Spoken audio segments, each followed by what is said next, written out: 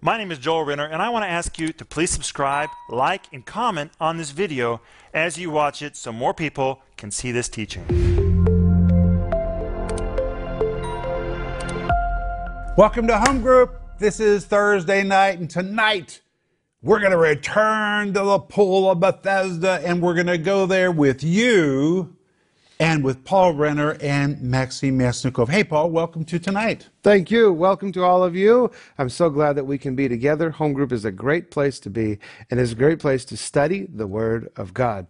Now, we do have a study guide for you today. Oh, we do? Here it is. Yes, and surprisingly, it's not a very big one, but it is packed with Greek words and stuff that I'm sure will be very helpful for each of you. Actually, on our website, we have a whole series called Do You Want to Be Healed? Seems like a very strange question, but it's a question that Jesus asked the man at the Pool of Bethesda, and he's still asking people the question today.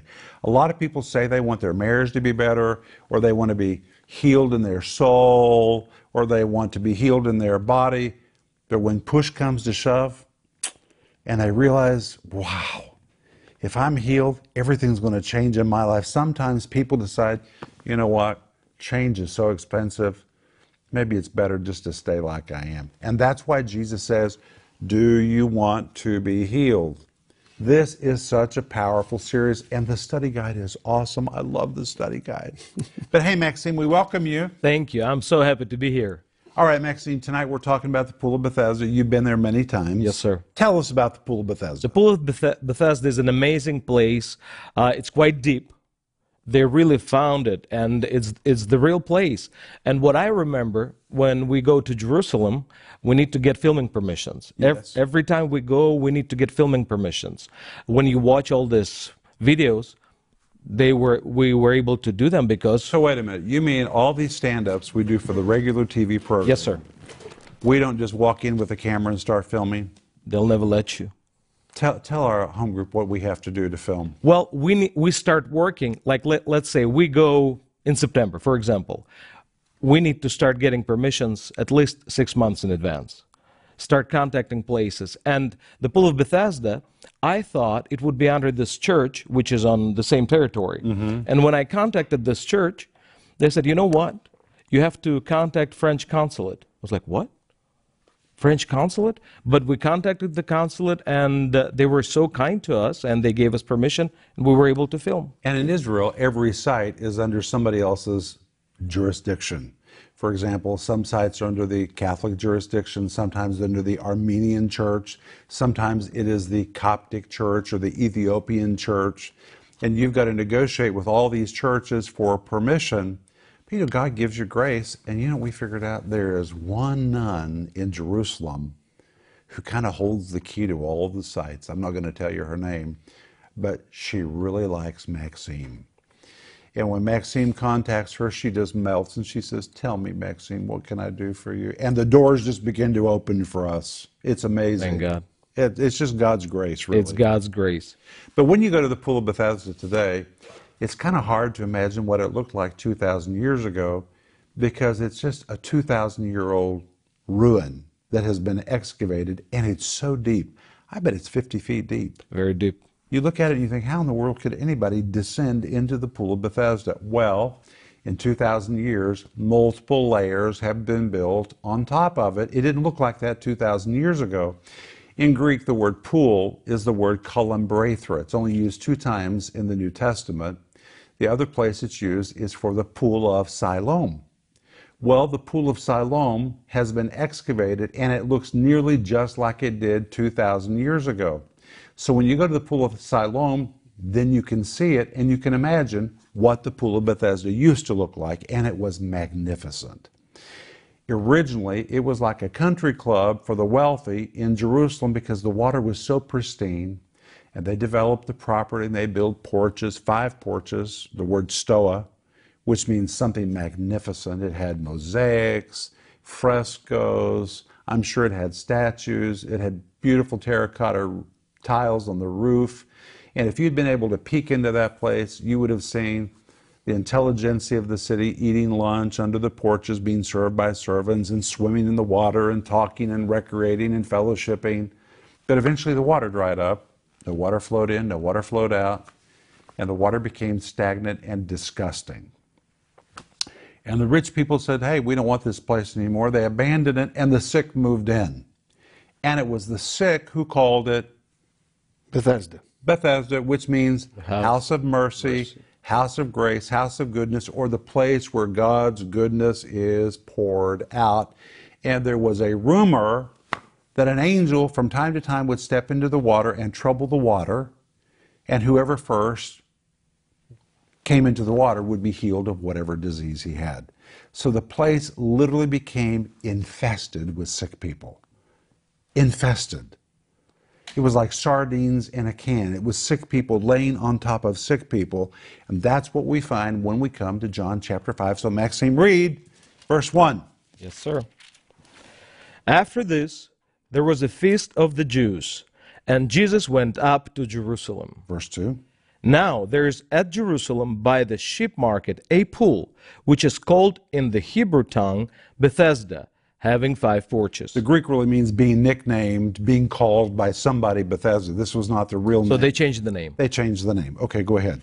In this lay a great multitude. Okay, wait. Paul, what does great multitude mean? Great multitude. It was not necessary linguistically to say great multitude. It could have just said multitude, but because it says great multitude, it means that there was a lot of people there. There was more people there than the space should have contained. The word great is a modifier. It was a massive, massive multitude. They were jam-packed in this place.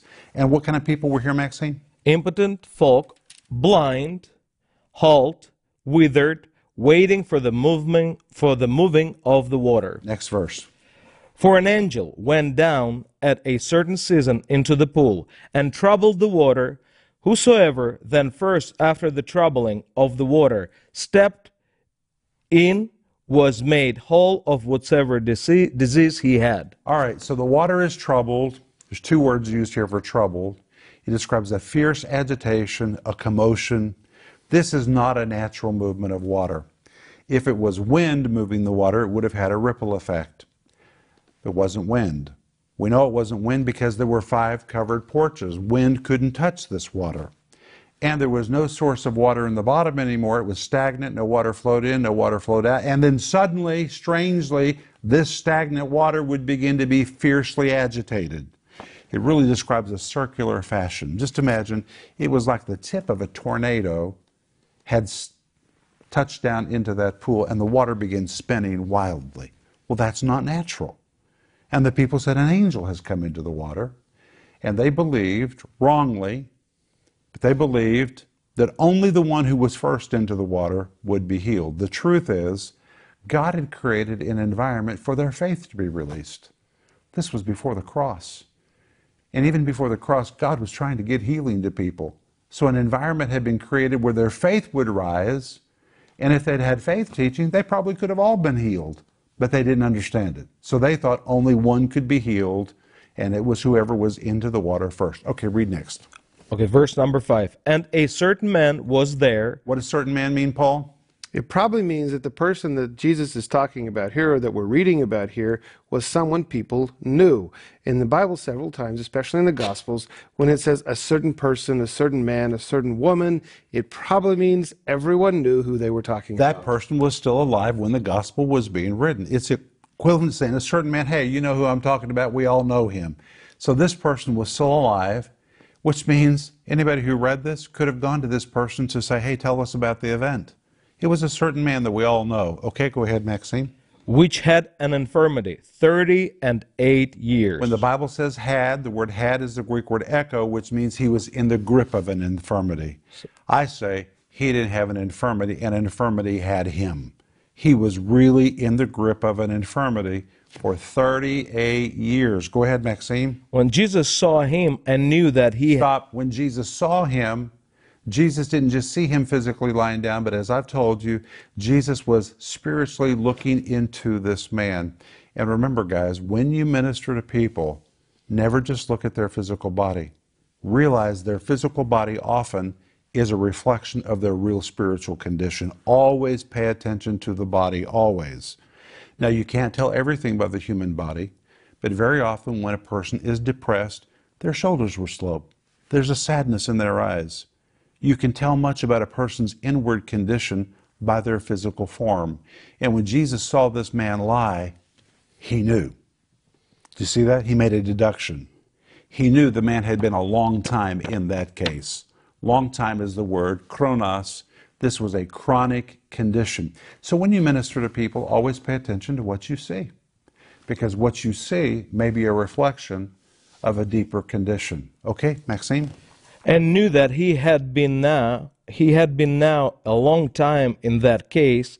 He said unto him, Wilt thou be made whole? And I've told you that in Greek, wilt thou is the word thalo, but it's a direct form, thales. It means, what are your intentions? What are your intentions? Do you intend to be made whole? What do you really want? And the word whole is a form of the word hugies. It really means, do you want to get your life back again? Well, that is just such a weird question to ask somebody who came there to be healed. It's kind of insulting, actually. Because you would think that everyone wants their life back, but actually not everyone's willing to do what it takes to get your life back. And even today, sometimes people receive healing in church, but then they fall back into sickness because they're not willing to do what it takes to keep their healing. Yes, Jesus is willing to heal you, but it's up to you to live in health. It would be like walking up to somebody in a wheelchair today saying, would you like to walk? It seems like a stupid question to ask a person in a wheelchair. But you know, I'm not trying to be derogatory, I'm just being real. That person may have learned just to accept their case in life. It might be that they've learned to live on welfare or in government benefits, and the whole idea of getting out of the wheelchair and their legs working again, you know, that means they're going to have to get a job. Everything's going to have to change. Healing brings change, whether it's healing to your body, healing to your soul, healing to your emotions, healing to your marriage. Healing brings change. And Jesus knew that if the man is healed, he can't stay at the pool of Bethesda. Well, if he's been there 38 years, all his friends are there. He's going to lose every friend if he gets healed. He's going to walk out and they're going to be there. If the man is going to be healed, he can't depend on government handouts anymore. He can't. If the man is healed, he may have to get education because it's been a long time since he's worked, and technology may have changed. If the man is healed, he's going to have to learn how to talk differently because he's talked like a sick man for 38 years. He can't be healed and talk like a sick man. He's going to have to learn how to think differently. And so Jesus says, what are your intentions? Theles. What do you really want? Do you really want your life back again? Okay, Maxime, what's next? Okay. The impotent man answered him, Sir. Impotent is the word asthenius, the man who was asthenius. He had been robbed physically, and it means to be destitute financially. This man had been robbed on every level. Remember, sickness is a thief. And you know, when you really get a revelation of that, you will resist sickness. It is such a thief. I told you earlier this week, I don't get sick very often. In fact, these guys will tell you it almost never happens. I just don't get sick. But when I do feel a little sick, it is such a thief. It's a thief. It puts you in bed. It takes your time. It takes your voice if it affects your voice. It just takes your attention. It's a thief. And this man had been robbed on every level. Here he's called the impotent man. It really means the man that had been robbed on every level. Okay, go ahead, Maxime. Sir, I have no man, when the water is troubled, to put me into the pool. But while I'm coming, another steps down before me. Jesus said unto him, Rise, take up thy bed, and walk. Okay, stop. The first thing the man said was, Sir. He answered Jesus, and he said, Sir. In Greek, it's the word kurie, which is the direct form of the word kurios, which is the word for Lord or Master. This is the key to anybody changing. Everything else he said here, this crippled man, was all nonsense. But he said one thing right. He called Jesus Lord. He said, You're the Master. He recognized the authority of Jesus. Now, everything else said was like babble. It was just nonsense. It's like when you ask somebody a question in counseling and you say, would you like to change? And they answer you a long, convoluted answer. Well, you know what? One time I tried to change, but didn't work. Then another time I tried to lose weight, and then I had a problem with this. And they get into all this long, long story when all you said is, do you want to change? People tend to glorify their problems because it makes them feel better about the fact that they're still stuck in it. Kind of gives them an excuse that they're the way they are. Is that true, Paul? Yes. And here when you read in the King James, it says sir, which is a little misleading because it actually says Lord in the original. And even if we read the Gospels carefully, we see that most of Jesus' disciples called him Lord, but Judas, for instance, never called him Lord. Judas always called him teacher. So there were other options. This man could have said something else besides Lord. It wasn't just the way of speaking to someone who you were respected. He was actually making a choice to say Lord. He was recognizing the authority of Jesus. But what encourages me is sometimes when we pray, we might start out right and then get into a bunch of nonsense. Have you ever prayed and then listened to yourself and said, I bet Jesus doesn't understand a word I'm saying because I don't even understand a word I'm saying. I am so muddy in what I'm saying, but the one thing you say right is Lord. You're the Lord. I'm a little confused. I don't know how to say what I want to say, but you are the Lord of all. Well, as long as you recognize the authority of Jesus, even if you're a little confused, it opens the door for him to take action. Amen. Amen. You know what I like in this story? When you read it, he says, sir. What I like about it, he even didn't say yes. There is no direct answer. So I'm seeing God's character. When he comes to us, he starts helping us, even if we do not say we want it. Because the guy didn't say yes. I checked in the Greek. The Greek text doesn't have yes. It's not there. Yes is not there. So his change came because God wanted him to change. Well, but what opened the door was he called Jesus Lord. When you call Jesus Master, say, Lord, I'll do anything you tell me to do. That's when your change is going to come. So he knew it was the Lord. He recognized authority, or he would have never used this word kurie. All right, let's go on. He says, there's no one to put me into the pool. And Jesus said unto him, rise, take up thy bed, and walk in. As I told you last night, when Jesus said unto him, rise, it is very abrupt. It's very abrupt. Now, Maxime, you're my assistant in our church in Moscow. You can testify I'm telling the truth. Many times when I'm standing at the altar after I've preached and service is over and people come forward, they say they want prayer. And so I say, okay, let's pray. What do you need? And they just go into this long story, and sometimes I'm like, what in the world are they trying to say? And sometimes it's like they get lost in their own story and they don't know how to get to the point. And sometimes I will abruptly say, I'm not trying to be rude, I'm trying to help them. I'll just say, what is the point? What do you need? Let's get to the point. Let's kind of cut through all of this and let's just get to the point. Well, on this particular day, Jesus is listening to this man who's just going on and on and on and on, and finally Jesus just interrupts. And Jesus speaks a word of command. Why could he do that? Because the man called him Lord. The man gave Jesus permission to speak. And Jesus said, rise. And that word rise shares the same root with the word resurrection. Jesus commanded him, get up. It is so abrupt, it must have been shocking to all the people who were watching. And he didn't just say, get up, stand up. He said, pick up your bed. What pick up your bed? He's laying on top of the bed. How is he going to pick up what he's laying on top of? And Jesus says, get walking. I can just hear the other people laying there saying, this man is so rude. The man's legs don't work. How insensitive. How insensitive. Yes. But Jesus was jarring this man into a state of faith. You know, sometimes when you jar somebody, they respond and they move in faith. Isn't that amazing? May I say something else? Yeah, please do. So the man was saying, I do not have a man. So he started blaming others. Oh, absolutely. He started blaming others. And very often, it's the greatest lie of the devil that it's somebody else's fault.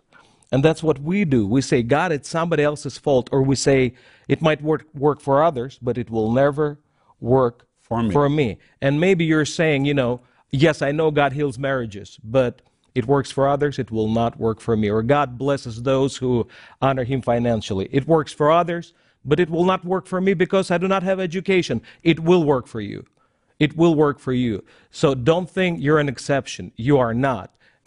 God's word works. Anyway, and immediately the man was made whole and took up his bed and walked, and on the same day was the Sabbath. Sabbath. And on the Sabbath, you're not supposed to work and you're not supposed to walk except a Sabbath day's walk. You know, Paul used to live in a Jewish neighborhood in Moscow. Tell them about a Sabbath day's walk. Yes, I actually accidentally, I didn't know what I was renting at the moment, but I rented an apartment in a building that was mostly occupied by Jewish families. And a majority of the Jewish families in my building were actually very reverent families. It was wonderful to be living in an atmosphere of God-fearing people. But on Saturday, you could really tell that they didn't do anything on Saturday. And for instance, and this is a very interesting story, but they're not allowed to, according to the Levitical law, you're not allowed to start or douse a fire, which means that if you press the button on an elevator on the Sabbath, Which ignites electricity. there'll be a spark, which means that you started or ignited a fire, which would be against the laws of the Sabbath day. So, in Israel, for instance, there are Sabbath day elevators which stop on every floor automatically. Well, the apartment building that I lived in, and the apartment, what would you call it, elevator shaft, staircase area that I lived in, had a very reverent family on the floor below us. And this is an amazing story. Their son broke his foot. And every Sabbath, while he could not walk, every single Sabbath, while he could not walk, we were either on, they walked down to walk to their yeshiva, which was their place of education. But when they would walk back to their house, every single Sabbath while he had a cast on, one of us was at the elevator to help them up to their elevator. Because they couldn't punch the button. And at the end of it all, his son's name was Ben. The father says, "It's a miracle. We never had to press the button once. God put you there every single time we needed to come up." It was so funny because Paul has two children. One has four, but one of them is named Cohen, which is as Jewish as you can be. Yes. And the other is named Abigail.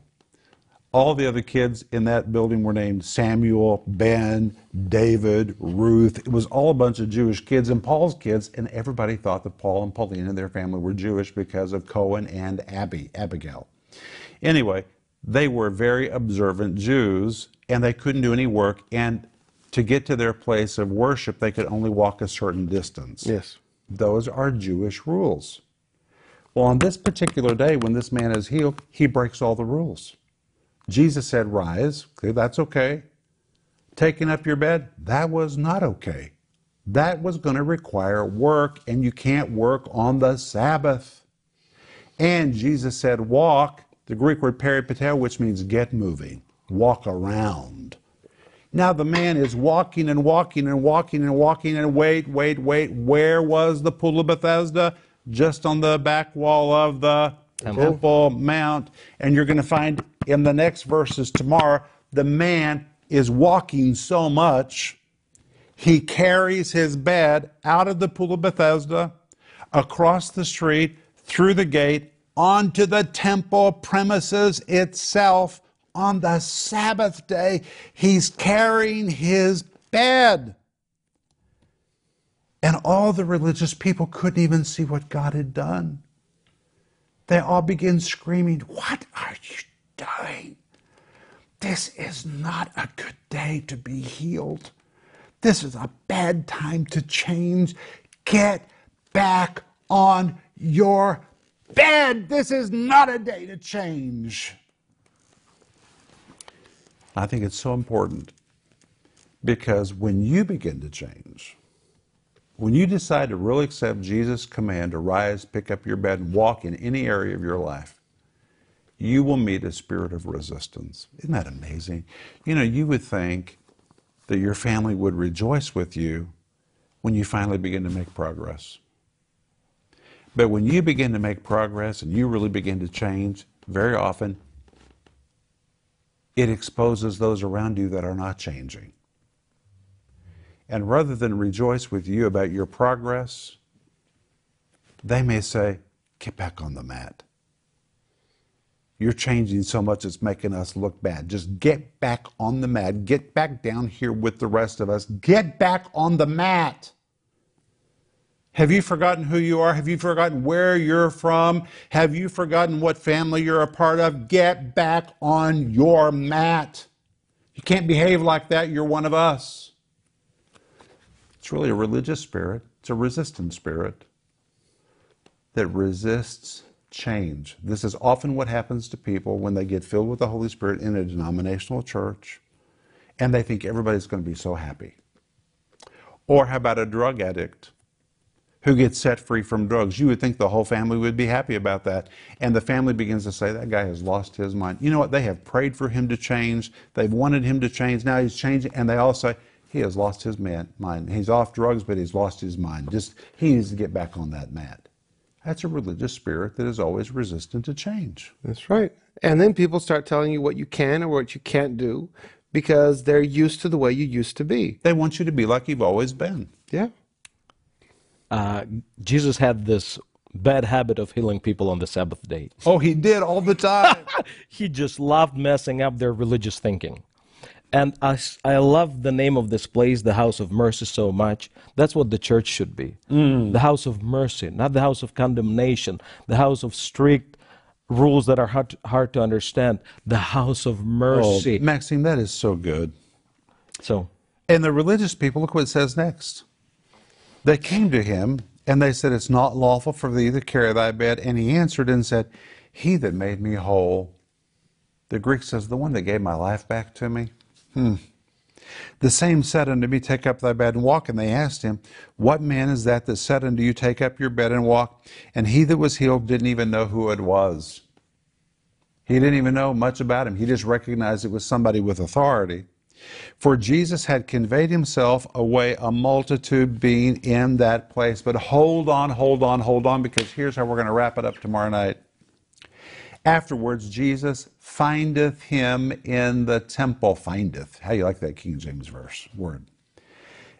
And Jesus said unto him, behold, thou art made whole.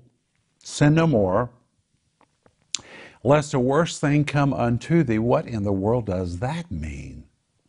We're going to find out tomorrow night. The man departed and told the Jews that it was Jesus which made him whole. But this verse says Jesus found him in the temple, which means the man had wandered all the way from the pool of Bethesda. Okay, guys, we've all been there many times. That's quite a walk. And it's a walk up.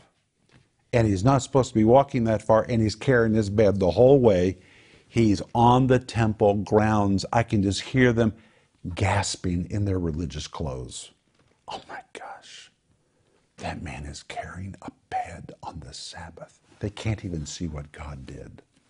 If you feel like God's done a great work in your life and people around you are resistant and they don't even recognize it, hey, you're in good company. That's what happened to the man at the pool of Bethesda. Keep walking, keep carrying, keep obeying Jesus. Do whatever Jesus told you to do. But I just realized we're out of time. Guys, this has been so good tonight. Well, we'll be back tomorrow night. We're going to pick up right here. We'll see you tomorrow. Wow, wasn't that a great teaching? My friends, I want to ask you to please like, subscribe, and comment on that video you just watched so more people can see it.